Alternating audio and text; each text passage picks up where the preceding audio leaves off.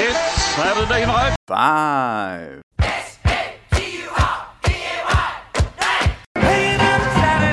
Another Saturday night. Saturday night. Get ready for the Saturday night. Louder. Saturday night's alright. On Saturday night. Okay, we are live for Dynasty Saturday Night 5 once again on your Saturday night, 7:30 Eastern. Been a minute since the crew was together on the 4th. Josh had a obligation, family obligation, and so we had Kyle sit in. And on the 11th, we both kind of needed to take the week off for various reasons. So here we are, on the 18th, back again for episode 16. I'm Brian Ford here with my co-host Josh Walker. Josh, how you doing? Doing great. First of all, thanks to Kyle for filling in for me. I really appreciate it. He did a great job. I listened to the episode while I was in Florida, which is where I was. So I finally got to live out my Florida man era of my life. Just be a little trashy down in the great state of Florida. So nice. Okay. Yeah. I'll have to see if I'll have to Google Florida man and see if any of your exploits came up. Yeah. Yeah. I had a fake identity, so you might not recognize me.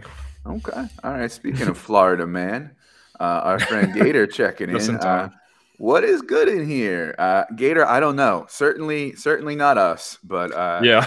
So we're glad you're what's good in here, Gator. We're glad you're here. All right. So please make sure if you're listening on the Going for Two Live podcast feed to subscribe, rate, and review. And if you're watching us on YouTube, either live or later on, please make sure you subscribe to the channel. Click the little bell thingy for the notifications. Little thumbs up on the video for a like. It'll help us out a lot. For those of you who are new to the Dynasty Saturday Night 5, or if you forget, we do lists of 5 to kind of be a vehicle, fun Saturday night vehicle for talking about Dynasty Fantasy Football. And tonight, we're going to discuss some of our thoughts on some early startups. I've been in a couple. I've mocked a couple. I've been looking at some, startup ADP and that sort of thing and getting a sense of what's going on in the streets. I think Josh the same. And then we're going to have a bonus list for you, Super Bowl related, because you may or may not know there's a Super Bowl going on tomorrow. So, Josh, before we get into our lists and that sort of thing, what are some of the like general thoughts that you bring into a startup? Do you have like a certain approach that you go in with, or a certain thing that you like doing more than another method, or what? Yeah, so I let the first 3 rounds, they're all kind of the same. And based on then is kind of how I gauge what I'm going to do. I typically do try and win now, but I also, like, say the first 3 rounds, I'm still trying to get the good young guys. There's hardly anyone there that, let you know that you're going to be tanking. So I get the good studs, try and get some good young quarterbacks, Justin Jefferson, something, at least 1 or 2 people, or maybe even 3 or 4 top 5 at their position. And then after that, depending on how the board goes, if I trade down, based on offers I get, then I kind of gauge it. Most of the time I do try and win now, but not with going all out on getting old people. Like, say, 1 year if I expect to maybe make the playoffs but not push, but then set myself up better for 24. So I guess the best way to put it is I'm better, not a year 1 win now, but year 2. Try and mix getting some rookie picks, but also get some solid veterans that I know will have a safe floor, but mostly trying to stay young, as young as I can, especially at running back. Yeah, that's true. In my first couple of Dynasty startups, I kind of had no idea what the hell I was doing. And I kind of got into the whole, I guess people have called it a productive struggle over the last few years, where you kind of, I don't want to say punt year 1, but your goal is to, trade back a bunch, add picks, add future draft picks, that sort of thing, set yourself up, for sort of a long-term situation. And now lately I've kind of been looking at sort of just, being water, so to speak, just kind of you know, doing what as the board dictates, zigging when people zag and that sort of thing. But I've also kind of been into, I guess what we might call value drafting, as opposed to say you're drafting, for a roster, you're drafting for value, right? And I think that can be important. I'm not like 1,000% value drafter like some other folks are, but I'm definitely been leaning into that the last couple of years as far as how I approach startups. For me, even if I have two really good wide receivers already, for example, if the wide receiver there on the board represents good value relative to where he's been going in startups or what I can get for him in a trade and that sort of thing, as opposed to like, the position I don't have, then sure, I'll go for it. The whole mantra of draft for value, trade for need. I'm not like super great at it like some people are, because I think it takes a little more trading around the board to really pull off like really well. And I just don't hustle and do that many startup trades. But yeah, so that's kind of what I've been leaning into the last couple of years. Yeah, I think some people, and we saw it in one of the leagues we drafted in, can get carried away with the trading. And I think that point it gets very convoluted as to what you're like trying to do and how you're going to end up. And looking at someone that did that, I don't like their team as much as I did mine. I made 3 trades, I think, total, nothing too crazy. And I just kind of went with it. And some people can do it, but it's not for me. I make 2 or 3, maybe 4 trades during a startup, but even then most people send it to me and I just accept it. So or counter it with something a little better. Yeah, I'm certainly not aggressive about it. So what have you noticed between the difference between drafting now, living life on the edge before free agency, before the NFL draft, as opposed to later? Any sort of differences that you see at all, or anything that you want folks to watch out for? I think it's a lot of people, not as much to look out for. I think people are just taking their shots on their guys, thinking they're going to change. Like the last draft I done, Keenan Allen got shot up a little bit more than he normally would have. I think that's in case he goes to somewhere like Kansas City. I mean, even in, with LA, he's going to be good with Justin Herbert, but there are better spots for him out there. And I've seen he's gone up the board a little quicker than I expected, him being over 30 years old. I'll talk about it more later, but Kamara's falling a lot in draft boards, and I think that's just on speculation. When I think if he drafted closer to the season, he might have a little more an idea of what his suspension is going to look like, or if the Saints draft a running back. Same goes to David Montgomery. It's just a lot more risks you're taking. People are taking Khalil Herbert over Montgomery, when in reality Montgomery could come back and it'd be 1A and 1B again. So yeah, it's just a lot of people taking some chances, taking risks on players you might not once everything's settled down and you kind of know what's going on. What I've noticed is I think 2 things. One, you might say that people are sort of drafting, not everybody, but a lot of people are kind of drafting based on sort of a general philosophy or a general approach, whether that's value drafting or build around wide receivers or, whatever their sort of, general philosophy or approach is, because we don't have the information, of free agency and the draft to plug in to then work with, and that might change or alter, a move or 2 that they make, or 3 or 4.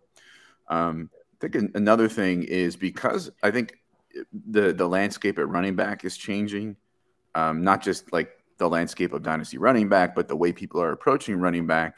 And then with all the free agent running backs this year, I think people are kind of, we'll talk about it a little bit, a little reticent, to draft running back, and they seem to be dropping more than other folks would.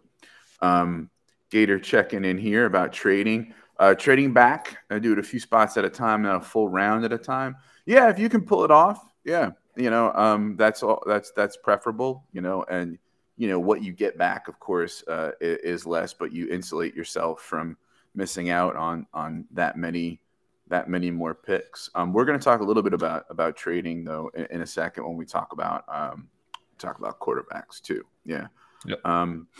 Let's see here. All right, but first, let's pay some bills. Today's show is brought to you by Underdog Fantasy. Underdog has it all: industry-leading best ball leagues with huge tournaments, private leagues, and pick'ems. And they're not just football. Scratch that itch during the offseason by playing contests in every major sport. Sign up with the promo code GF2 and get a deposit match of up to $100. Simple as that. Sign up, use the promo code GF2, and start playing and maybe even start winning. All right, time for our lists of 5 thoughts on early startups. Josh, kick us off. Yeah, my first one is I just wrote down the ageism is real. And I don't consider myself to be, as most would, an ageist. I think someone that's 29 and at the peak of their career still has at least 3 or 4 years left. So I'm not necessarily fading people because they're in their late 20s, unless I see signs of decline, such as like Adam Thielen, or if I've kind of faded Aaron Jones a little because I think A.J. Dillon might kind of creep in there and move to a more full committee. But at the same time, there's some veterans falling way too late in some of these drafts. And young guys who have, one is George Pickens, who's had even glimpses, but also a lot more knocks on his game, has been going before a lot of people that I think. For some reason, I tried pulling up all my draft boards, but it only let me pull up one. So I only have one draft board to go off of. But yeah, it's just mainly stick with the guys who are at the peak of their career, but just because they're 28, 29, like don't give up on them. They're still, and I think people are definitely doing that. And, you know, I'm starting to take, like, before the Joe Mixon news, I took him in around like 12 or something like that. I'm trying to pull it up, but he dropped way too far for being someone who's consistently been back end RB1, you know, frontier RB2. And I don't see that changing. But this is another thing, drafting this early, they could draft a running back and it could start to spell the end for him. But absolutely, for now, I'm taking in some of these older guys that are falling really far, especially at running back. And I'm taking young wide receivers, and I like the way my drafts are looking right now. Yeah, I mean, you know, you take what falls to you. I have tried to. I kind of have gone back and forth, like, you know, oh, I'm too much of an ageist, let me correct it, and that sort of thing. And I think I would be guilty of the ageism that you're talking about, because in a startup, you know, that's when things are fresh, and that's when, you know, in some sense you have the best opportunity, you know, to set yourself up to be, you know, viable and competitive for, you know, a good chunk, a good few year window. And for me, I can, if I think I need it, I'd rather trade for the Stephon Diggs and the Dalvin Cook than take them where they're being taken in the draft. But, you know, I mean, maybe other folks have a different approach, which I think but at the same time, my number one is rookies and rookie picks. A lot of them go too early, as far as I'm concerned. So, absolutely, you know, for those of you unfamiliar, a sort of common way to draft now is that you use kickers as placeholders for rookie picks. So, you know, a few guys get picked, and then I pick a kicker. It's the first kicker off the board. That means I own the rookie 101, right? A few guys get picked, and then Josh, you know, takes a kicker, right? And that now he has rookie 102, and so on.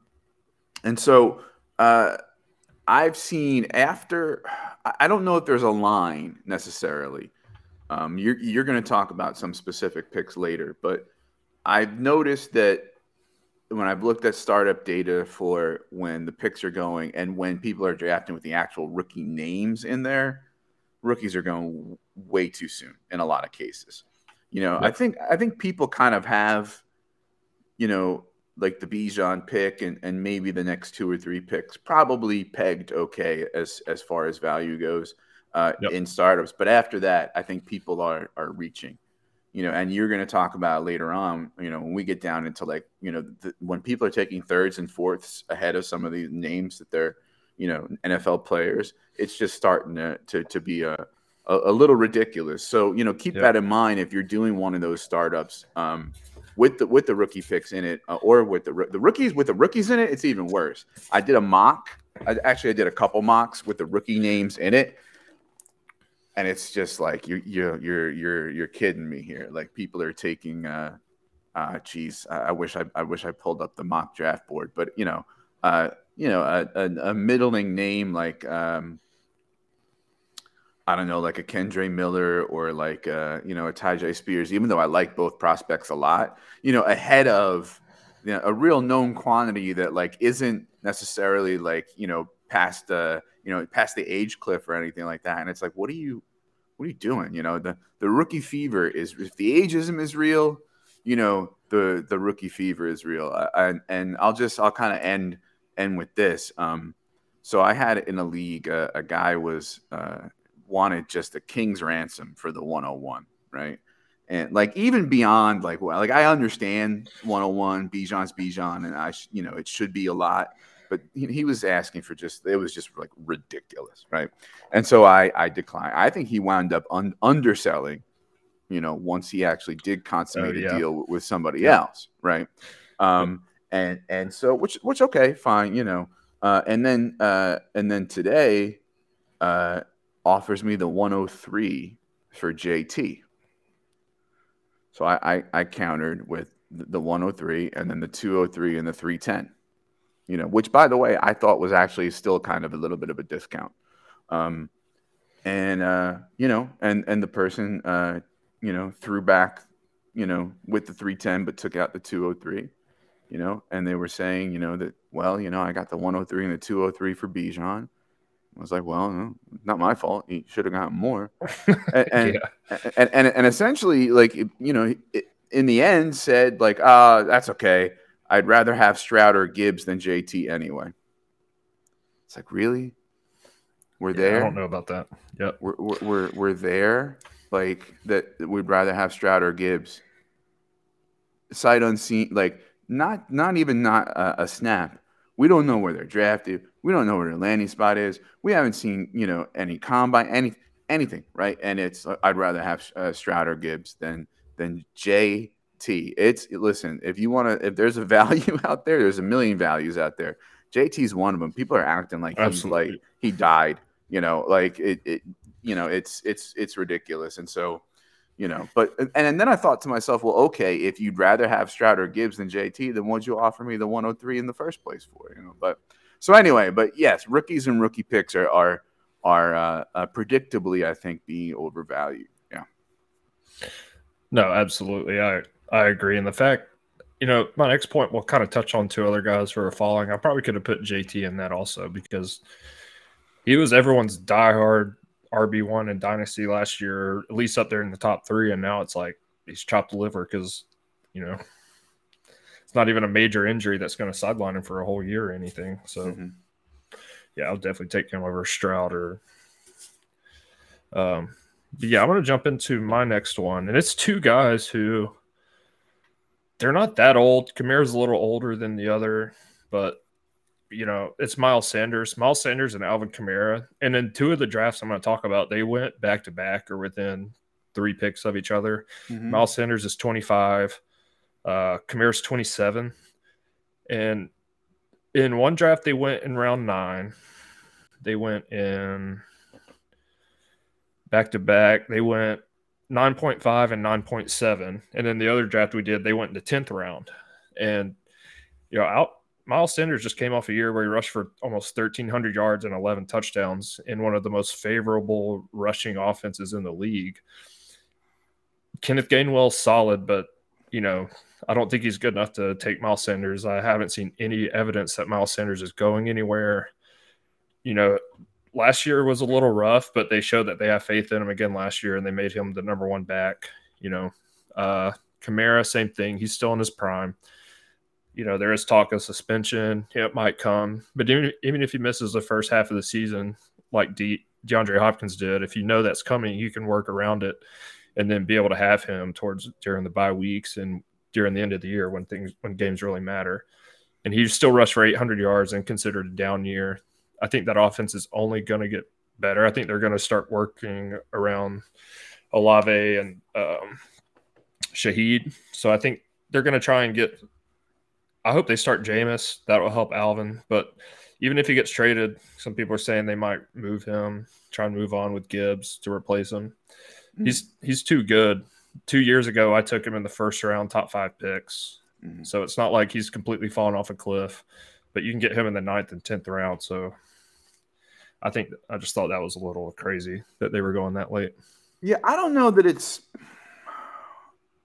crazy for me. Like, it's probably a little lower than I would take them, but I don't know about crazy. I think the thing with Sanders is, he's a free agent, right? He'll be 26 on May 1st, and he's a free agent, and so where does he land, right? If he's back with the Eagles, they've been kind of underutilizing him, and he's a second contract running back, right? So now there's he's probably valued even less, right? And then the uncertainty factor of if he doesn't go to the Eagles, where does he go? Also, I think plays into it. Kamara, the suspension. I'm kind of okay with Kamara slipping. He's not a guy I've wanted to touch really recently. But again, value is value, right? And like 10th round, that might be where you take him. I mean, you have to remember that Ingram is an unrestricted free agent. David Johnson's an unrestricted free agent. If they wanted to get out of Eno Benjamin's contract this offseason, they could, but he's a UFA after 2023. And if I have my cap numbers right, if they trade him after June 1st, I think they could save $11 million, even though his contract runs through 2026, right? And he's going to be 28 in July. So, I think, again, kind of like with Sanders, there's some uncertainty. But to your point,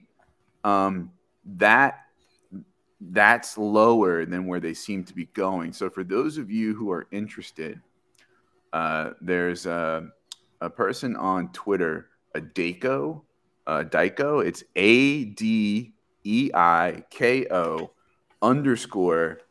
ADEIKO_FF. And he does sort of these reports of startup ADP, sort of averaging across platforms.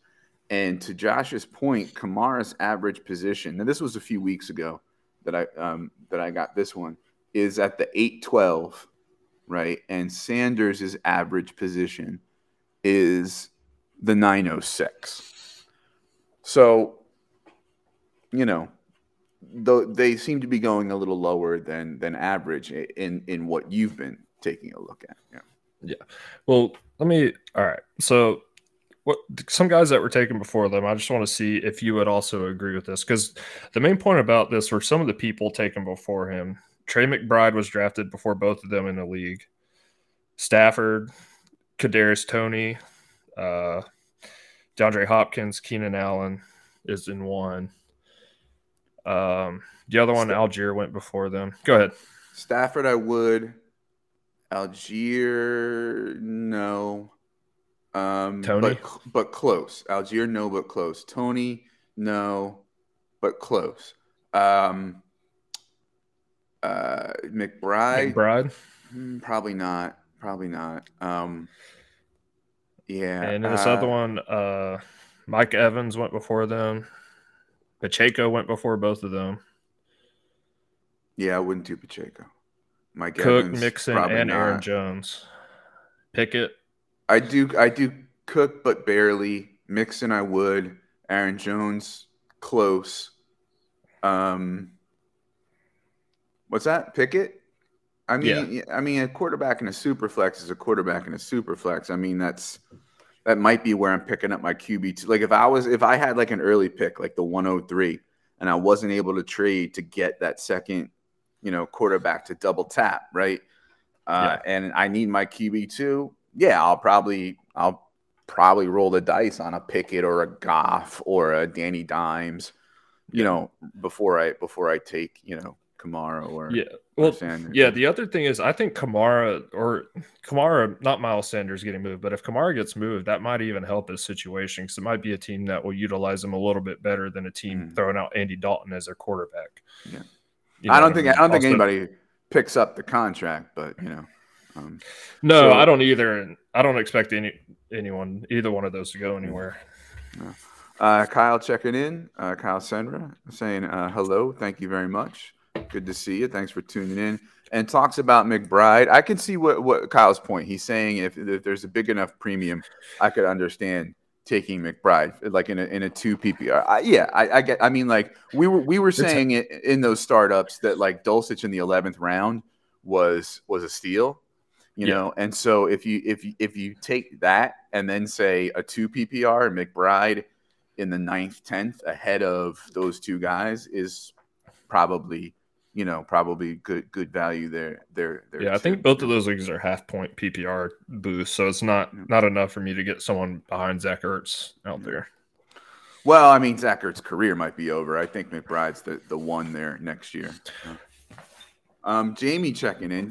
Jamie Parag. Would you rather have Tank Bigsby or Miles Sanders? Tank Bigsby or Miles Sanders? It's a good question. That's a good question. I'll start while you think. Pre-draft, I'll take Miles Sanders, knowing he's on the Eagles with a good offensive line. But that could change depending on where Tank Bigsby goes or if Sanders gets moved. So as of right this second, I would take Sanders. But that could easily change depending on how the draft goes. I do like Tank Bigsby though. I think for me it's Tank. I mean, obviously everything has, context and team construction and that sort of thing. But if we're looking at a position like running back where the age really, really, does matter, and Tank is going, let's say early second, maybe, late first, depending on draft capital and landing spot. Yeah. I think it's close. It really. I haven't right seen him now without without draft capital and landing spot. I'd say it's practically dead even. Mm-hmm. But I could see it going one way or the other, depending on where Tank gets drafted. So that's kind of a cop-out answer. But it really is that close for me.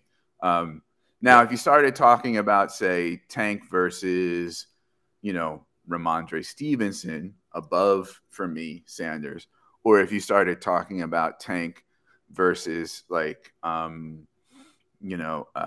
James Conner, below Cam Akers. Sanders for me. Cam Akers, because he's going above Sanders in most of the drafts I've seen. I think I have Cam Akers like 1 or 2 spots ahead of Sanders at the moment. Actually, no, I think I bumped him up after talking to Kyle last episode. So that's tough. Right? Because this is kind of the time of year where you have to start talking, thinking about not just cross positionally for startups, Mm-hmm. right? But like cross, unknown rookie and known quantity NFL running back. No, it's an interesting question. Yeah. Yep. All right. So where were we? I forget. I think we're on you on number 4. I just did the Kamara and Miles Sanders. Right. Yeah. So speaking of, running backs really not getting love. That's my second bullet on the list here. And it's understandable. We were just talking about a whole bevy of free agents that are in the 2023 free agent running back class. And we're looking at a deep rookie class as well. So things could look very different at Dynasty running back and the end of this offseason. We could see guys signing shorter, cheaper deals. We could see guys in even more annoying committee roles than already we have. And we could see some dudes jobless, when the music stops and all the chairs are are taken. And so I think understandably and justifiably running backs are falling, because if you also then throw in, sort of the changing approach to running back in the dynasty community and really in the fantasy community in general, then you're going to see these running backs definitely falling. And then, it's up to you as a dynasty manager now to figure out, okay, which ones are falling and it's value now, or which ones are falling and it's like, it's probably a good reason they're falling, and I kind of don't want to take them at where they're being taken, and maybe that's where I take the rookie pick that would end up being a Tank Bigsby. I've kind of changed a little bit on running back. I don't think that I was ever really, a robust running back, except for like maybe when I first started fantasy like 20 years ago. I'm not quite at 0 RB yet. I don't know what the exact definition of modified 0 RB is, but I'm in that ballpark, right? Especially if I'm in a startup, I'll draft wide receivers and I'll trade for running backs when I think I need them, when I'm in the compete window, But as far as some names that stand out that could be possible values, I say possible, right? David Montgomery's average position is at the 10-12, right? I don't think that's nuts, but but the Bears have $91 million of cap, free money to spend. It's entirely possible he's back in a good role with the Bears, and so, or I think no matter where he goes, he's the type of guy who I think is safe as far as having a role goes. I think there's like 5 or 6 free agent running backs that almost no matter where they go, they'll have a role that I think I'm comfortable with. And I think he's one of them. James Conner at the 1105, again, not a guy that's sexy that I, am really looking to acquire much, but has a good role, catches more passes than people think. There's a coaching change there, which we hope will improve things, because there towards the end, we were kind of in the situation where, geez, anything can be better. But then again, you never know. Ezekiel Elliott at the 1201. And I know people are saying ew right now as they're watching and listening, but let's say, Pollard moves on, right? And they restructure Zeke a little bit and keep Zeke, 1201 seems okay to me. I think he then becomes a value. I think Alexander Madison at the 1403. I don't see his role being any smaller than it is now as like a priority backup and a handcuff. And he has a very good skill set and is not old. And so I think, could end up, put it this way. He's the 1403 and Jamal Williams is going one before him. Antonio Gibson is going almost 2 whole rounds before him. And that's only 1 round ahead of Damian Harris and Clyde Edwards-Helaire, who I consider pretty toxic at this point, right? So, just some names that are floating downward in these startups that could be possible value. No, I agree. And Kyle made a great reference, first of all, to heroes with the hero RB, but that's kind of where I'm at. And even just before last year, I was getting as many running backs as I could, knowing the injuries were there. And those teams were the ones that I did the worst in. The best teams I did were where I get one really good running back, stock up on receivers and other positions, and then come back and, address running back a little bit later after having the one stud. And most people do call that hero RB. That's kind of where I'm at. I want to get at least one person like a Saquon, someone who's top 10, maybe even top 5. And then after that, wait and take some shot on some younger guys. A lot of the guys, like you said, if not a veteran that falls, like Mixon, Kamara, something like that. The issue for hero RB for me is that if I'm paying market value in a startup for a Saquon, a CMC, even a Chubb, really, right? I don't know. It's I don't know that I want to invest that in a running back their age. See, I will say, yeah. Say you start out quarterback first round, then like CeeDee Lamb or something second, and if Saquon or CMC is there in the third round, I'm taking them easy because then third round I'm okay with doing that as a third round. Yeah, I could see that. Yeah, and that's where I've gotten Saquon and CMC in the third round here recently, just because they, especially CMC, because he is getting up there in age and he's injury prone. So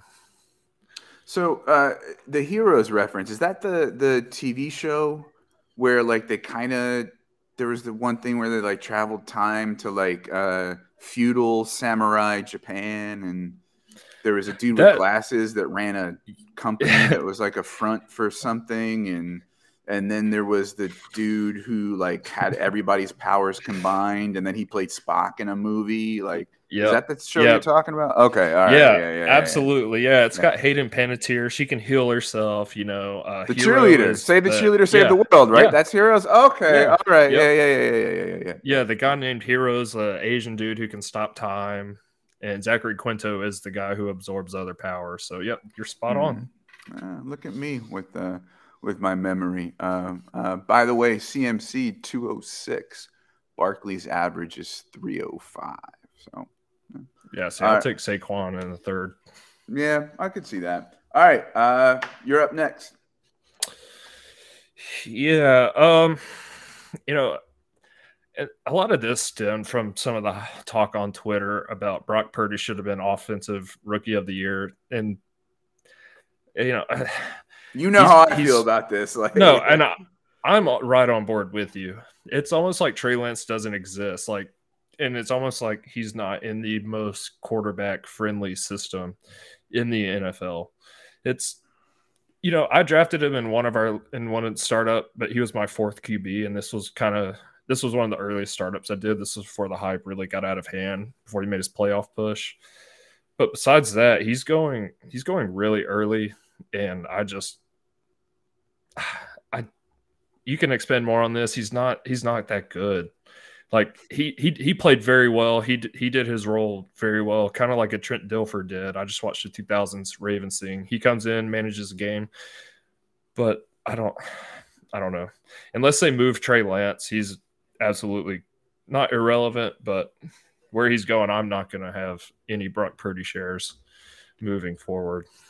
Yeah. So for reference here on this chart, he's going at the 10-10. In between Aaron Rodgers and Greg Dulcich. So, I mean, you know how I feel about Purdy. I will give him that he worked on like his flaws and the things that made him Mr. Irrelevant and his mechanics and things like that. But he's not good. He was being carried by the coach's scheme, the defense, CMC, the weapons he had around him. That's who Brock Purdy is. And people who are saying, you know, that he's, you know, should have a legitimate shot to compete for the starting job in 2023, I happen to disagree. Right now, I can see where people are coming from when they say, okay, if you have Lance, you can maybe trade Lance and get stuff for him if you're the 49ers, and then roll with Purdy and maybe a vet for insurance or that sort of thing. I'm not doing that. I think that would be a dumb decision. I think that's a gross overestimation of how good Brock Purdy is. I'm not saying that Lance has proven himself. I'm saying that Lance as a prospect and his ceiling and his upside is appreciably higher than Brock Purdy's, and I'm going to bet on Lance and being the starter before I'm betting on Purdy being the starter. But you know, NFL front offices make interesting moves all the time, and we're going to have to react. So speaking of Lance, my next point is the cheap quarterbacks that you can get. Kyler, Lance, and Tua, I think, are dropping to places where they become values. So even before the ACL, in some circles I'm in, some group chats and things like that, it kind of became cool to hate Kyler. And I don't really get it.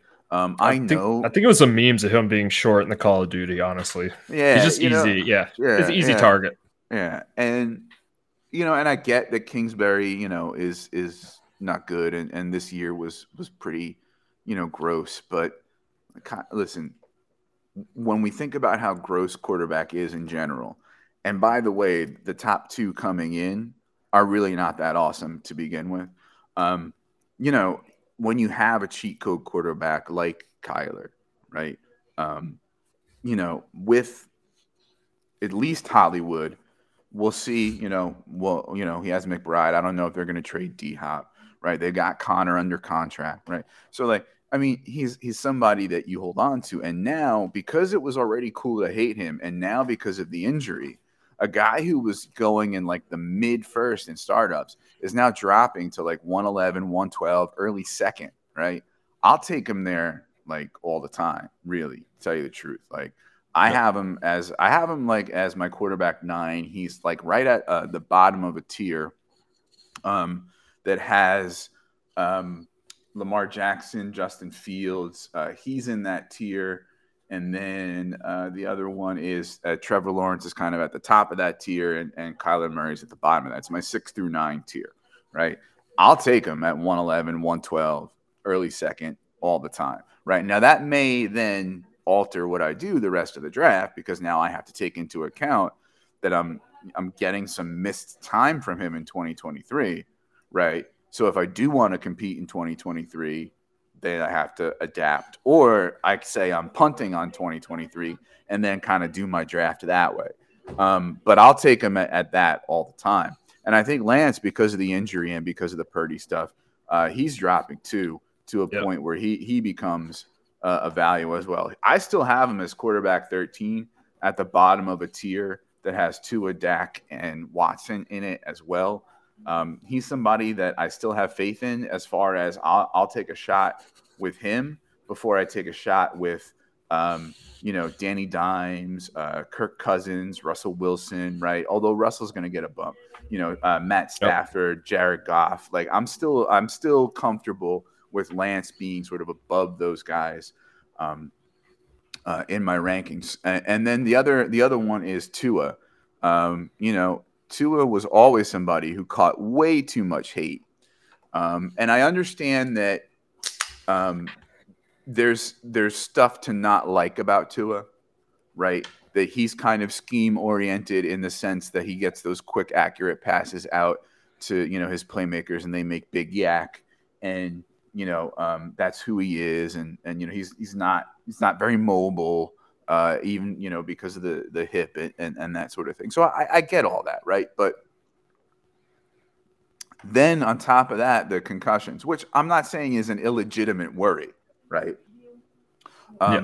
But, until I hear that, like, his career is, like, specifically very explicitly threatened or that sort of thing, I'm still saying he's a top, 10, 12, 14 dynasty quarterback, because really, again, what else is there, right? When you get into the Kirk Cousins and the Derek Carrs and the Danny Dimes, right? Like, I'm sorry, I'm taking a concussed Tua, right?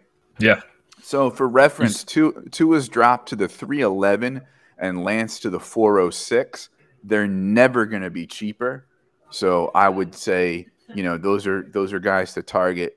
And one guy who's kind of the opposite is Justin Fields. Even though I have him one spot below Lamar in my rankings, Lamar is 7 and Fields is 8. Fields is very much a ceiling and an upside ranking. And I think he might be going a little too high in startups. In the startups and the mocks I've been in, I've seen him go, 107, 108, 109. His average here on the chart I have is 110.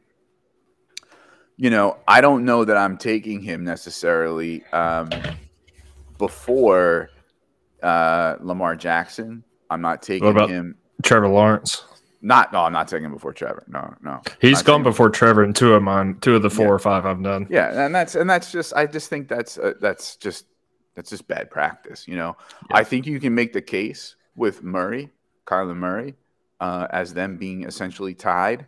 And even guys like, Dak and Watson, if you want to say, okay, they feel safe, right? I know they can pass. I could even see, taking them ahead of him, even though I have him a couple spots ahead of them in the rankings. I could see that that's an approach to take. So I think Fields might be going a little too high as opposed to those other guys who are cheap and who are values. Yeah. No, I agree. And I traded up to get 2 at the 310, and a few people, and this was an all analyst league, kind of gave me flack for it. And I was like, I hadn't drafted a QB yet, and I thought 310, like, actually initiated a trade to get up. I think that's a pretty good value, especially for someone so young, regardless of the concussions. So yeah, I think that's a great point. Which is also going to kind of boil into my next point. And this is my biggest weakness last year in dynasty drafts was I got 2 stud quarterbacks, and then I waited way too long to get any more. So I'm really not doing that, especially with quarterbacks that are falling. So this next one is get 4 to 5 potential starting quarterbacks. I mean, last year I ended up starting Trace McSorley, these dudes that I had to pick up just to get someone in my super flex spot. And I'm not going to make that same mistake, especially when guys like Sam Howell, Sam Darnold, even these guys are falling really, really late. You can get them. I'm trying to look here. Get them like round 20. I got Sam Darnold, Ritter going at 13. That's a little early, but you can just go and get some of these guys instead of getting your like 4th or 5th running back, just to make sure that super flex spot is filled. Because even mediocre quarterbacks do better than someone you pull at the bottom of your bench to throw into the super flex spot. So yeah, that's one. I think especially Sam Howell, I'm really high on him as opposed to last year's rookie quarterbacks. He's already been rumored to be the starter, and he's got good weapons with decent players. So go and get guys like that as your QB 3 or 4 and just wait for injuries to happen. Or trade them if someone sends an offer. So yeah, I like having 4, either they are their team starters or they're like, viable, backups, Yep. where like an injury away or, you could see them stepping in for a shaky starter or that sort of thing. I like that. Yeah. I like that safety of Superflex. Yeah. Garoppolo and Wentz, 2 guys like that, like they might not be the starter now, but after free agency, they might be starting on a team and can give you decent value. So I don't think it hurts to go after them in drafts pretty late after round 20s.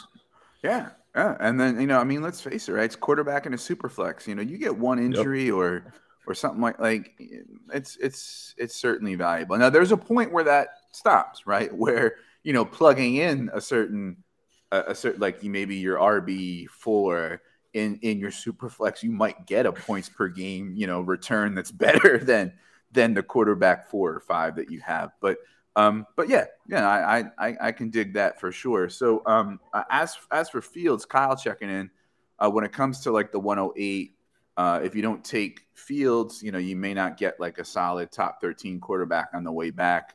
But I get not taking him earlier, and I can see where you're coming from. But that kind of comes to my next point, which is make sure you're getting 2 top 15-ish quarterbacks in a super flex. I've always thought that. Like, I am getting 2 quarterbacks, like, no matter what. I often will take quarterbacks round 1 and 2 if it really makes sense, if I'm getting good ones, especially if I'm at the turn, right? If I'm at like 111 or 112, I'm taking 2 quarterbacks, boom, boom, right away. Yeah, that's harder to do at the front. Yeah. Well, the addendum to that, though, is trade to get the second one. Do what you have to do because it's super flex. So say you're the 103, right? Or even the, let's take Kyle's example, right? You're the 108. So first of all, there might be a person who already took J-Jeff, right? So there's a chance I don't even have to take Fields, right? But let's say I don't, right? And he's saying there's a risk of not getting another top 13 quarterback on the way back. The thing is, I'm trading into a spot where I can't, right? I'm not a great, like I said, high volume startup trader, but That's the type of trade I will do early on to make sure I have those in place. Those two top 15 quarterbacks are going to be mine in a super flex, like no matter what. So yeah. Yeah, and on that point, really quick, that one I mentioned where this draft I did is honestly my first quarterback was Tua, and I traded up to get him at the 310. I didn't get Jared Goff till round 6, and he was a top 10 quarterback last year, and I consider him top 13. But because of that, if you play it right, I got McCaffrey, Barkley, Jamar Chase, CeeDee Lamb, Tua, and I was still able to get Jared Goff. So I think if you play it right, you can wait until round 5 or 6, but you might need, like you said, make a trade to at least get somebody. A few injuries could derail that whole league. But and other thing I just noticed in a league we were in, the one with Thomas, I drafted at 1.7. Justin Fields went 1.6, and I was able to get Justin Herbert. It's like someone took Justin Fields over Justin Herbert in that league. Oof, so yeah, no, that's so. I mean, he's really getting boosted up there, and I love Justin Fields. He was my guy coming into last year, but I still would take Trevor Lawrence and all those quarterbacks over him. For sure. So Kyle checking in saying he usually will trade, or if he can, he trades his 234 for 189. I don't know that I'd take that big a hit. I would trade like 2 and 4 and 6 maybe, for maybe 1 and 9 and maybe give him a break and go to like a 11 or something. Like I don't know that I would want to take that big a hit, sacrifice the sandwich there of 2, 3, 4 really. But I don't know. Like some people think of it differently. I tend to be risk averse and conservative in that way with my startup trades. Yeah. Yeah, I did a similar move that Kyle did 2 years ago, and I drafted Javonte Williams in the first round. And then I also had Breece Hall in the rookie draft, and 2 injuries later, and my team looked good at the start of the year, but I finished like 10th, and I had 2 first-round picks, and just a few injuries can just really derail that. So while it could work if if the cards bounce right, I'd still rather, I think, take the 2, 3, and 4 for that. But I get it if you want to take a risk and try and get a good win now team. It's just injuries can absolutely crush you, like with ones to Javonte Williams and Breece Hall, where they're now 2 years out from being productive again. All right. Well, we are now at our last item on both of our lists. You're up with your number 5. Yeah, I have a lot of names on this. So I'm not going to expand on every name, but this is just kind of expands on Brian saying that second and thirds were going too soon. So I'm just going to name off guys that I would rather have in the startups than when the second round picks went. So these are all guys that went as like the middle to late second round picks were going. Some of these guys I'd rather have are Rashad Bateman, Dameon Pierce, Cam Akers, Alvin Kamara, Tyler Algier, Miles Sanders, Mooney, Jacoby Myers, and Curtis Samuel. All these guys are going after or as the late second rounds of picks are going. And I think already given their production, it's better than taking a shot on a rookie that you just don't know what they're going to do. And then people that are even going with the thirds, I'd rather have Claypool, DJ Shark, who's falling really far, Josh Palmer, who's 24, 25, Leonard Fournette, Deontay Foreman, David Njoku, and Gerald Everett. I would take all those in a heartbeat over mid to late third round picks. And they're getting moved up even before Jacoby Myers and Curtis Samuels in some leagues. So just a point to don't get too hyped on rookies. You're excited for the draft. I get it. But there are some guys who are still young and still very productive that I'll take a chance on before I take a chance on a rookie I haven't seen play in the NFL. Yeah, I agree with most of those names for sure. I think what I noticed in one of the startups we were in is it's really, for me, was egregious was the third and fourths. Not so much the seconds, because I could see in this deep 23 class wanting 207 instead of Dameon Pierce. I could see that because I have never been a huge Pierce fan, and I think it's very plausible that either between a draft and free agency they get a complimentary back and his role goes down a little bit. But that's just one example. But I think in general, yeah, you're right. When I'm looking at this chart here, we're looking at the 207 going before. Let's see,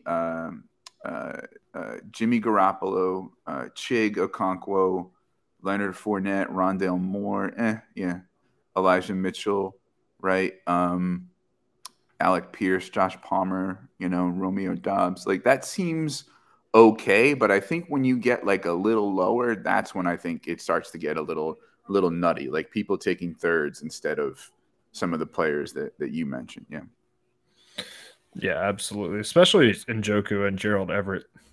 They've been in the league a few years, but they're still pretty young, and they're both very athletic tight ends. And I think I'd rather take a shot on that. Mm-hmm. So yeah, I mean, like in this chart here, the 212 again, the hit rate might not be good, right? But it's going before. Well, no, actually, that's a bad example. That's flipped around. Anyway, I was actually going to agree with that one. Yeah, sorry. Well, I think you need certain rookies to fall later in the second round for you to really hit over some of those guys. Like it could happen, like Zay Flowers well, he was going late first, but there are some guys like Izzy and Roschon Johnson. I think you can get there. I think the one argument for taking the picks, I mean, outside of like roster construction and team context and that sort of thing, and are you punting on 23 and that, I think the argument is that like fluidity and that they gain value. So like I get that, if that's where you're going with it. But it just straight up as far as like, would I rather have this or that? I don't know that there's much of a case. So all right, let's start with the 201 on this chart, right? 201. Would you I'm going to name some folks that went after the 201, right? You tell me if you would rather have this person or the 201, right? Okay. Aaron Jones. I'll take the 201. Okay. I could see that. Close, but I could see that. Mac Jones. Super flex. I'm taking Mac Jones. I think getting Matt Patricia out of there, I think is going to help him because he had a pretty good rookie year. So same. Dalton Schultz. Depends on the premium. Probably the 201. Depends on the premium. I'm a little scared too. Like if they don't franchise tag Schultz, but I could see that. Yeah. They've also got Hendershot and the other guys. Ferguson. They got some pretty solid tight ends behind him, so they don't need him to be, to get production. All right. So 201 or David Montgomery. That one's tough. If he stays in Chicago, I'll take Montgomery. So I'll just say the 201 because I don't know. But that one's very close for me. I might take he's still Montgomery. 25. I might take Montgomery regardless. I think but that's close. That's close. Yeah, it's very close. Dulcich. With a 1 point premium, I'll take Dulcich. Anything less than that, I might take the pick. Bateman. Bateman's one of those guys I loved. I'm still going to stick with him. I'm going to say Bateman. Okay. I think Greg Roman being gone will help. Miles Sanders. I'll take Miles Sanders. He's a big playability with 1,300 yards. So I'll take him. Keenan Allen. That depends on landing spot. Right now, I'll take the pick. Okay. Mike Evans. I'll take the pick. Especially with Brady in the air. I don't like that. Mike Williams. He had a neck injury, already injury prone. I'll take the pick. Tyler Algier. Let me take this point. Someone was literally laughing at someone saying Algier was close to Kenneth Walker. Look at their production. They're very close outside of touchdowns, and that's due to a committee. I propped up Algier early on in the year. I'm going to give him some more love. I'm going to take Tyler Algier in that one. He had 1,000 yards in a committee with Cordell Patterson taking most of the red zones. Yeah. I think I'd take the pick. Dylan.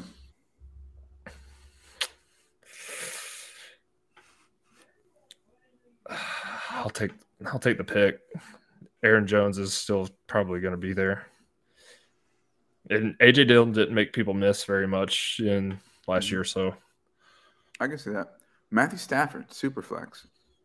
I'll take Stafford. I think Cooper Kupp coming back. I think he's still going to be top 12. 8 picks If he's after the 201. Matthew Stafford in a super flex. Yep, I'll take Stafford. I mean, would you rather have Matt Stafford or Kayshon Boutte in a super flex? Yeah, Matt Stafford. Yeah. A couple other names, Pacheco, Njoku, Komet, Gabe Davis, right? These are all names that went after the 201 and were at least, 50-50, right? On like who we would take the so yeah, I think these picks are, as I said earlier, are going too early. And I think it gets really egregious when you start getting into like the late seconds and the thirds. Yeah. Most of the drafts we did with kickers, I don't have any fourth, very few thirds, fourth, or fifths because I was taking the players that were still available. So, Okay. So Kyle, I think disagreeing with us here, he'd easily have 201 over Montgomery, even though he likes Montgomery. I don't know. For me, it was close. I don't know for me that it was easy, but I could see that, right? Because say you're getting, I don't know, Sean Tucker at the 201, Zach Charbonnet at the 201. Yeah, I could see that. But, for me, 25-year-old known quantity running back who's, I think, going to have a role no matter where he's at. It's I just think he's a perfect committee back, though. So. All right, so my last one is, speaking of going too early, not too early, I'm sorry, just an observation I have, is that the young receivers are rising and going early. Now, Kyle and I had a bit of a debate on the show that we did a couple weeks ago. He has guys like Devontae Adams and Stephon Diggs and Cooper Kupp ahead of guys like Garrett Wilson, Chris Olave, right? I do not, right? But what we're seeing is that if you're in startups, understandably, I think predictably, that the younger ones are definitely rising and going before the older ones, at least in my experience. In the chart that I have, it's actually mixed and pretty even. Kyle and I were talking about the chart a couple episodes ago that it actually is kind of mixed. You'll get a young one and then 2 old ones and then a young one and an old one and then 2 young ones, right? But I'm seeing the Garrett Wilsons, the Chris Olaves, rise, and obviously the Cooper Kupps, the Devontae Adams, and the Stephon Diggs and the Tyreek Hills, although Hill less than others, falling. I am all here for it. I agree with that.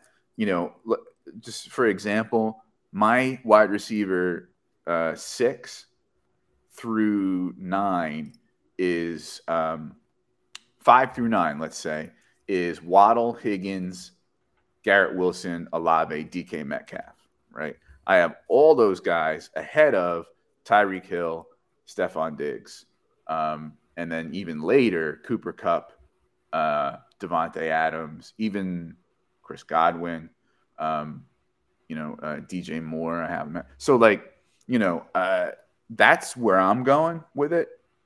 I think Garrett Wilson can be absolutely special. We saw what he did with 3 very meh quarterbacks. What have you seen with the wide receivers, and sort of which side do you fall on? No, I agree with you. And, I was even further on this than you were, because I remember early on in our show, I was hyping up the younger guys over Stephon Diggs and Devontae Adams, probably too much so, to be honest. I scaled that back a little, but I would definitely rather have Garrett Wilson, Olave, than guys like Devontae Adams. Cooper Kupp, I'm still not sure about. He was so good that one year, and with Stafford, I think he's still got a few years. So I still have him a little bit higher up there. Mm-hmm. But I definitely have Garrett Wilson and Olave above Diggs. Not Tyreek Hill necessarily. I think I got him right in between the two.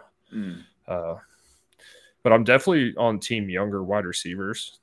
One guy I'm way higher on than most people is Dotson.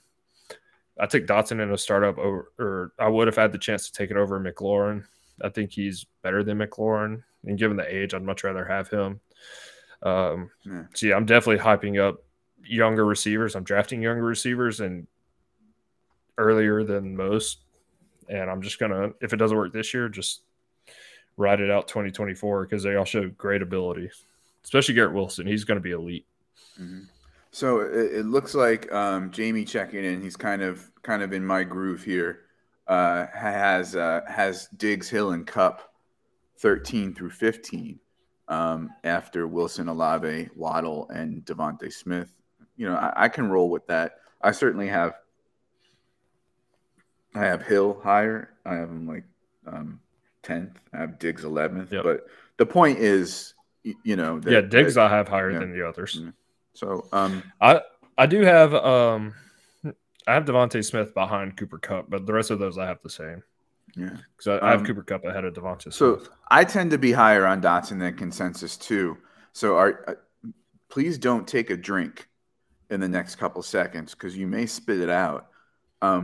Kyle, who was on the show a couple weeks ago, had Jahan Dotson at wide receiver 47. What do you? We'll just agree to. We'll agree to disagree. That's all I'm saying. I love Kyle. I trust Kyle on a lot of stuff, but we're too far off on that one. I love me Jahan Dotson. I think he was my wide receiver 5 as a rookie. I think he might have even had McLaurin like above 20 and Dotson below 45. You know, so we'll talk, Kyle. We'll talk about it. Have me on one of your shows. We'll talk about it. All right, so that does it for our main show, the Saturday Night Five, as far as our startups list. But it's time for Super Bowl fun. Tomorrow, as many of you know, is the Super Bowl. Chiefs and Eagles. For my man Jesse Schneeman, my co-host on Dynasty Fever, I will say go Birds. I'm obliged to do that, although I honestly don't give up who wins. So, but we're gonna do our Super Bowl lists. So I'm gonna start us out this time with my first one. I think people are often surprised to hear this. I don't really watch the Super Bowl much anymore. Once fantasy football playoffs are over, I don't really watch much football. I mean, I pay enough attention to know, like, if somebody broke their femur, but I don't really, I've fallen asleep during the Super Bowl. One year I didn't even have TV during the Super Bowl. Like, I've watched a couple clips here and there, but like I don't know what I'm going to do tomorrow. I honestly don't know. I don't have I'm definitely going to sit down and watch it. I might take a nap. Who knows, right? I might eat dinner. I don't know. But I'm like the last, I don't know, almost 10 years, I've just kind of just been like meh about the Super Bowl. And in fact, one year I made a Facebook post about when the stupid, jets fly and the stupid, people are going to disagree with this, but the military carries the flags and shit. Oh, hey. Yeah, I'm with you on that. I don't pay attention to that either. So like I posted on Facebook, like, oh, here's where we combine violent sport with U.S. militarism, right? Or something like that, right? And I literally had a friend, like a Facebook friend, say deleted and like unfriend me over that, right? So like, come on, folks. Like, it's like, let's effing relax. It's the Super Bowl. Like, it's always funny when people say deleted or blocked before, instead of just blocking or deleting the person and not saying anything about it. It's like, okay. Yeah. All right. So what's your first Super Bowl nugget? I'll just start with the first Super Bowl I actually remember. And I am a Falcons fan. I grew up in North Georgia my whole life. Super Bowl 33, Falcons versus Broncos.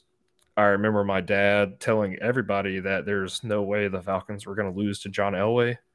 And then sure enough, they lost 34-19 to John Elway. And this was the Dirty Birds, right? Yep. Jamal Anderson. Yep. Okay. Yep. Yeah. This was like actually when I first started becoming a Falcons fan, because up until this point, I had Ricky Williams jerseys, Keyshawn Johnson jerseys, and this was even a little bit after this.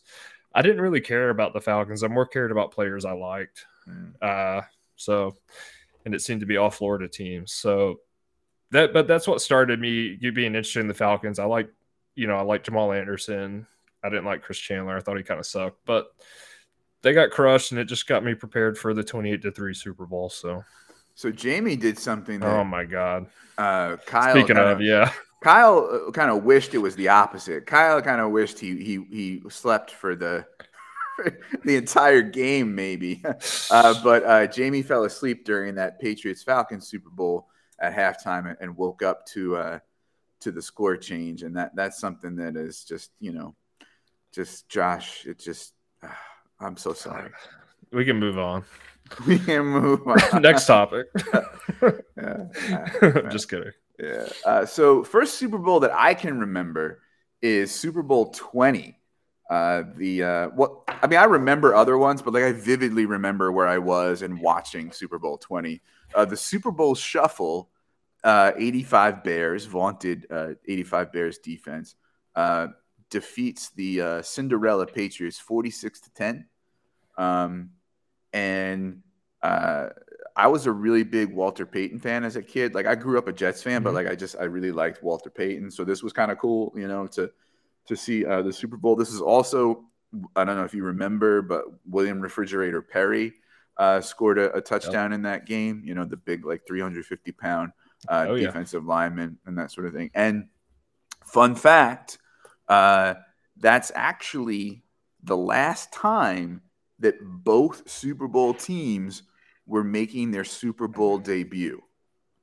So every Super Bowl after that, 36 Super Bowls after that, either one team or both teams had already been in a Super Bowl. That's the last time both teams made their Super Bowl debut. How about that? That's pretty interesting, actually. I didn't know that. Yeah. My next one is just about watching the Super Bowl. I probably should have done this the last time. But I watch every Super Bowl, but I only pay attention if I play DFS or if I have a parlay set.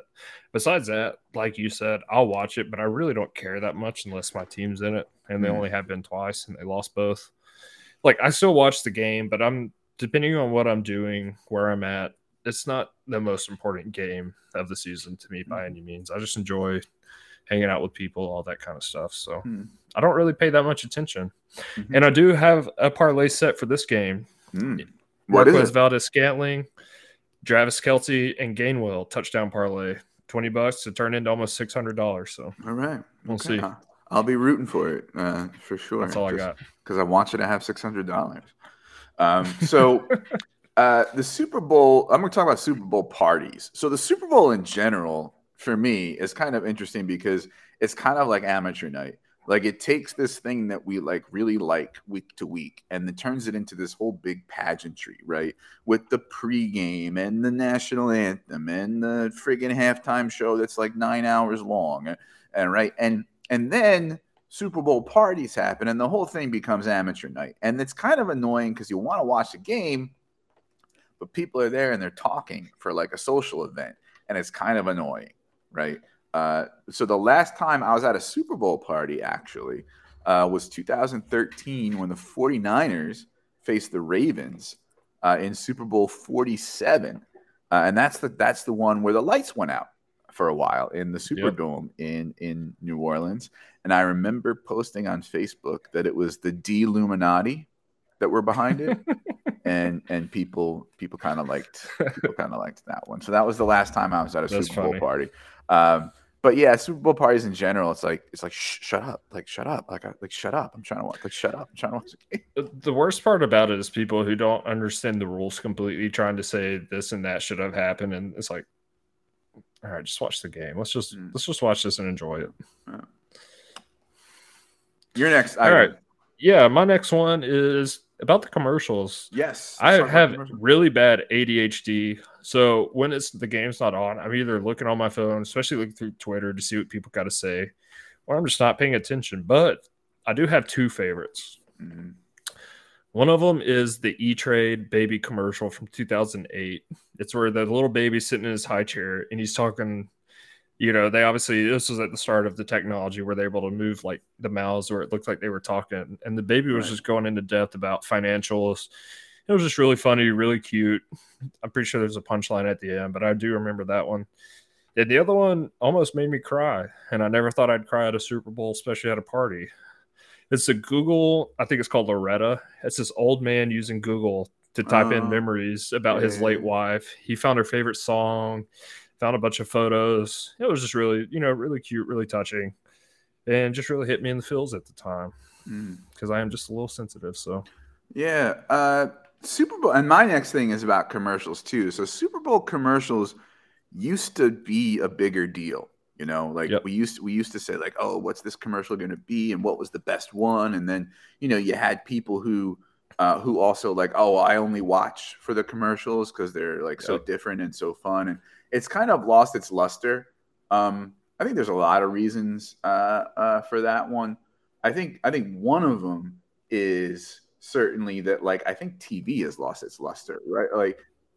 It's all streaming services and stuff. Yeah, so like commercials don't really like capture people's imaginations much anymore, and in fact are probably even more annoying. I was just going to say they're more of an annoyance. Yeah. So, but one that I remember is GoDaddy, right? Now, GoDaddy is a website where you can host, domains. Like it hosts your website, right? But when it was a very new company, it had a reputation for very like risque, controversial, sexy, too hot for TV commercials. And in 2005 was their first one, and it was a woman, it was like a hearing for like censorship, and she was getting permission for her workout video, and it like it made fun of the wardrobe malfunction for Janet Jackson, and like she was just like bending over the table with these like big breasts, and like it was just a very like saucy commercial. And I remember people like being very mad that like, oh my, did you see that GoDaddy commercial? And then they kind of had a reputation for a few years after that of having pretty saucy commercials, and they made a name for themselves. And now it's like their commercials are very tame, and I'm sure they're making very good money, hosting websites and things like that. But that one in 2005 put them on the map, really. And I remember there being a big kerfuffle over that, and obviously I was like, please, get over it. But yeah, so that one stands out in my memory as well. No, I agree. And I think that whole thing really got GoDaddy on the map, because for the years after they did have a lot of commercials all over the place. And I'm sure it only boosted their business. Interestingly enough, though, in 2015, 10 years later, they pulled a Super Bowl commercial. So apparently, like, there was a Budweiser commercial that had like a lost dog or something, and then they made a parody of it, and this puppy's lost, finds its way back home, and then this woman is like, oh, it's great, the puppy's back or whatever, because I just sold you on a website I made with GoDaddy, right? And like, and animal people were like, ew, right? And I think with good reason. Like, I don't want to get on like how dog breeding and and adopt, don't shop. Like, I don't want to get on my soapbox with that. But honestly, I have more of a problem with a commercial celebrating, selling a puppy and like on a website as a breeder than I do with like someone's tits being out all over the place. But that's just me, right? That's just where without going into it, adopt, don't shop. We'll just leave it at that. Yeah. Both of my dogs are rescues. They're amazing. Yeah. So yeah, I'll hop into my most memorable Super Bowl. I got two of them. Mm-hmm. And this kind of shows my age because they're fairly recent. First one is Super Bowl 49, Seattle, New England. Oh yeah, that was the one where, as the game was going, if you were able to place bets before one play happened, I would have put all my money that the Seattle Seahawks were going to run the best running back at that time, Marshawn Lynch, 1 yard into the end zone. Instead, they try to throw it and they get intercepted. I don't like the Patriots, as you'll see in my next Super Bowl, but it was still kind of funny that they got too cute and it kind of backfired. Next one, Super Bowl 42, Giants, New England. At the time, I hated New England. I still don't like them. Deflategate, all that stuff. I think they're cheaters, and I think the NFL let them get away with it. But New York Giants and Eli Manning, of all people, Mr. Mid, ended the perfect season for the Patriots. There were a bunch of big plays. I think that was one where the guy caught the ball behind his head. David Tyree. Yeah, Plaxico Burress made a nice play. It was just fun watching them get knocked down a peg by Eli Manning, of all people. As someone who wants great pain to come to the Patriots, and specifically Tom Brady and Bill Belichick, although I'm kind of over it at this point. Yeah. That interception that handed the game to the Patriots broke my heart. But having their undefeated season get ruined warmed my heart. Same. Yeah. So I hated that they won like that, but it was funny. Like, this is what you get for getting cute at the biggest moment of the whole season. So, so we're gonna end on the most important bit of Super Bowl information, and that is the food. Right. So, real quick though, before we do, Kyle checking in, agree with Josh. So iconic, it changed the trajectory of the NFL. Instead of the Seahawks winning back-to-back against Manning and Brady, the Patriots got their 4th title. Yeah, that's a very good memory too, because I wouldn't have remembered that it was the year right after Manning, and I wouldn't have remembered what number title it was for the Patriots. I just hate them every year. No, I don't really care enough to. All right, so favorite Super Bowl food. So as folks may know, I'm vegan.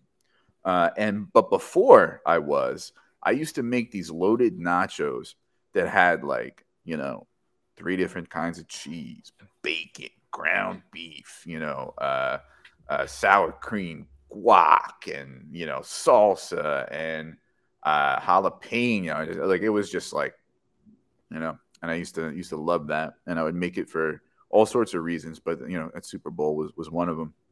Now that I'm vegan, it's kind of changed. Honestly, as you're going to talk about, chips and dip is fun, and I love me some hummus and guac, on my Super Bowl table, but also sort of some vegan versions of other things. Like I think tomorrow I might make some vegan wings that are mostly made out of cauliflower. Or vegan flatbreads and pizzas, and then cut them into small pieces and things like that. That's kind of where I'm at these days. Nothing too. I know some people have some real special and specific recipes and unique things that nobody eats. But yeah, that's kind of where I'm at with Super Bowl food. How about you? No, I'm honestly, my wife's vegetarian. She's not vegan, but I have gotten turned on some more of the plant-based, especially chicken patties and stuff, and they're actually really good. So if you get a chance, try them. My favorite, though, and I'll start by saying I don't like nachos. I don't like cheese and stuff sitting on the chips and making them soft. I'm very much a texture eater. So if I eat chips, I want them to be crunchy. That's why I prefer them with buffalo chicken dip. That's my favorite Super Bowl food. I just want to get a plate, put a shitload of buffalo chicken dip on it, and just dip my chips into there and eat other stuff on the side. So that's the dip that has the chicken in it, right? And shredded chicken with buffalo sauce and some other stuff. I don't know exactly what goes in it, but anytime comes over, I ask if they can bring buffalo chicken dip, and I'll pay them money for it. So it's delicious. Something about chips and dips at the Super Bowl, watching football. If you drinking beers, it's so addicting, right? Just works. Just boom, repeated. I find myself. Jamie. Always making food that's famous for the city. Okay. I like that. From the team. So tomorrow he's making cheesesteaks and ribs. A little Kansas City barbecue sauce. I'm going to come over. Yeah, no, that's a good twist. That's fun. Cheesesteaks and ribs sound good. Yeah. I mean, vegan versions of them, of course, but yes. Yeah. No, that's pretty cool. Yeah, I've never heard somebody doing that. That's I like that though. Yeah. All right, but with all the Patriots Super Bowls, are we eating a lot of clam chowder or just baked beans? Beans, I'm cool with, but clam chowder. Just put Old Bay on whatever you make and call it New England. Okay, yeah, that works. All right, so that's it for our extended show with your bonus Super Bowl content. Everybody, enjoy the game if you're watching tomorrow. If you're out and partying, please stay safe and do things in moderation. So let's see. Make sure you subscribe, rate, and review if you're listening to the audio feed on the Going for Two Live podcast. If you're watching us here on YouTube, either live or later, please make sure you subscribe to the channel. Click the little bell so you get notified when there's new videos, and give us a thumbs up as well as a like. And time for plugs. Josh, where can we find you and your work?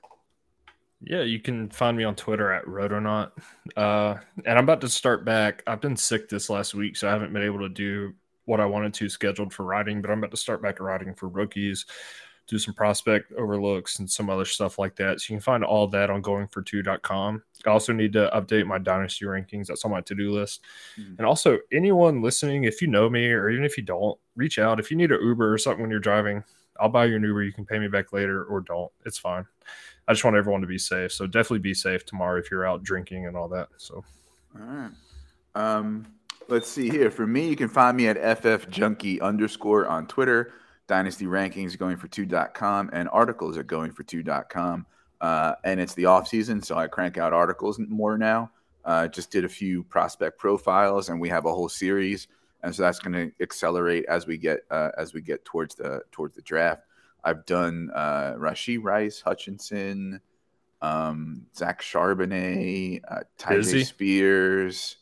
What's that? Did you do Izzy? Izzy Abanaconda. Yeah. So I think a couple of them haven't been published yet. They're scheduled in the next few days. And I think Hutch comes out tomorrow morning. So keep an eye out for that as well. And then there's going to be other stuff that we do over the off season, like collaboration articles and things like that. And Wednesday nights, I record Dynasty Fever audio only podcast that drops on Thursdays with my co-host Jesse Schneeman of the Dynasty Warzone family, and we had to cancel last week or just past Wednesday. So next week we're gonna bring Matt Hicks from Rookie Big Board on, and we're gonna be talking a lot of things having to do with rookies because it's rookie fever time, and my spreadsheet is already extra and overdone and way too much, and it's only gonna get worse from there. You can follow that show on Twitter at Dynasty Fever Pod. Going for Two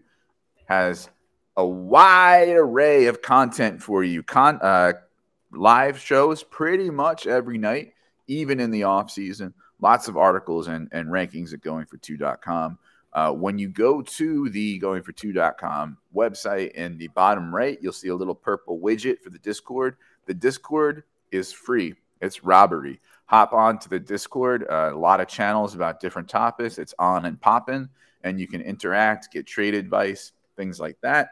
Kyle checking in with a nice little compliment here as we end. Great episode, guys. I really do appreciate that. I do want to add, we have our own channel in that Discord now. So if you want to come on there and tell us how awesome we are or how bad we suck, please do. Well, maybe the awesome part, maybe not the okay. Yeah. Either way, we have our own channel. So if you got Dynasty questions, come ask. Yeah. If you want to put a hashtag Go Irish, that's fine too. Jesus Christ. You know what? For me, tied in one. For me, the gap between Mayer and that next tier of like Kincaid, Washington, and Musgrave is closing. I'm sadly with you. Look at doing more research. I'm with you. I don't want to say it, but I'm with you on that. I was just going to say that. I mean, I hate Notre Dame, but I don't. But you got to be real. You can't be too biased. It is closing. He is a little slow out of his breaks, but he also had production, so we'll see. For real. I thought the same about Jason Witten. I thought the guy was slow as molasses, but he still produced. So I had a pretty good career, that's for sure. Yeah.